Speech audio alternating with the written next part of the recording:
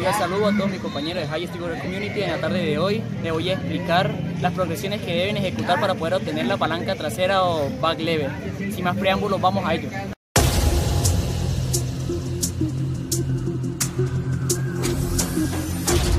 Ejercicios que debes realizar para hacer una buena activación muscular y una preparación muscular para el movimiento.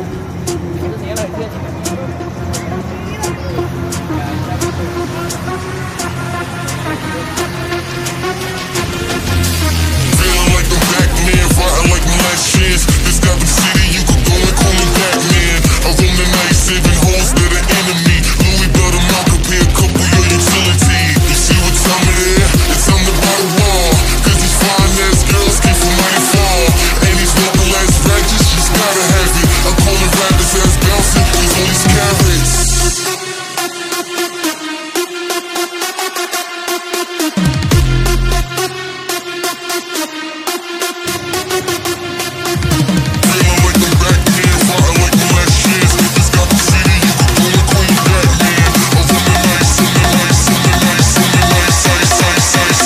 The fuck up.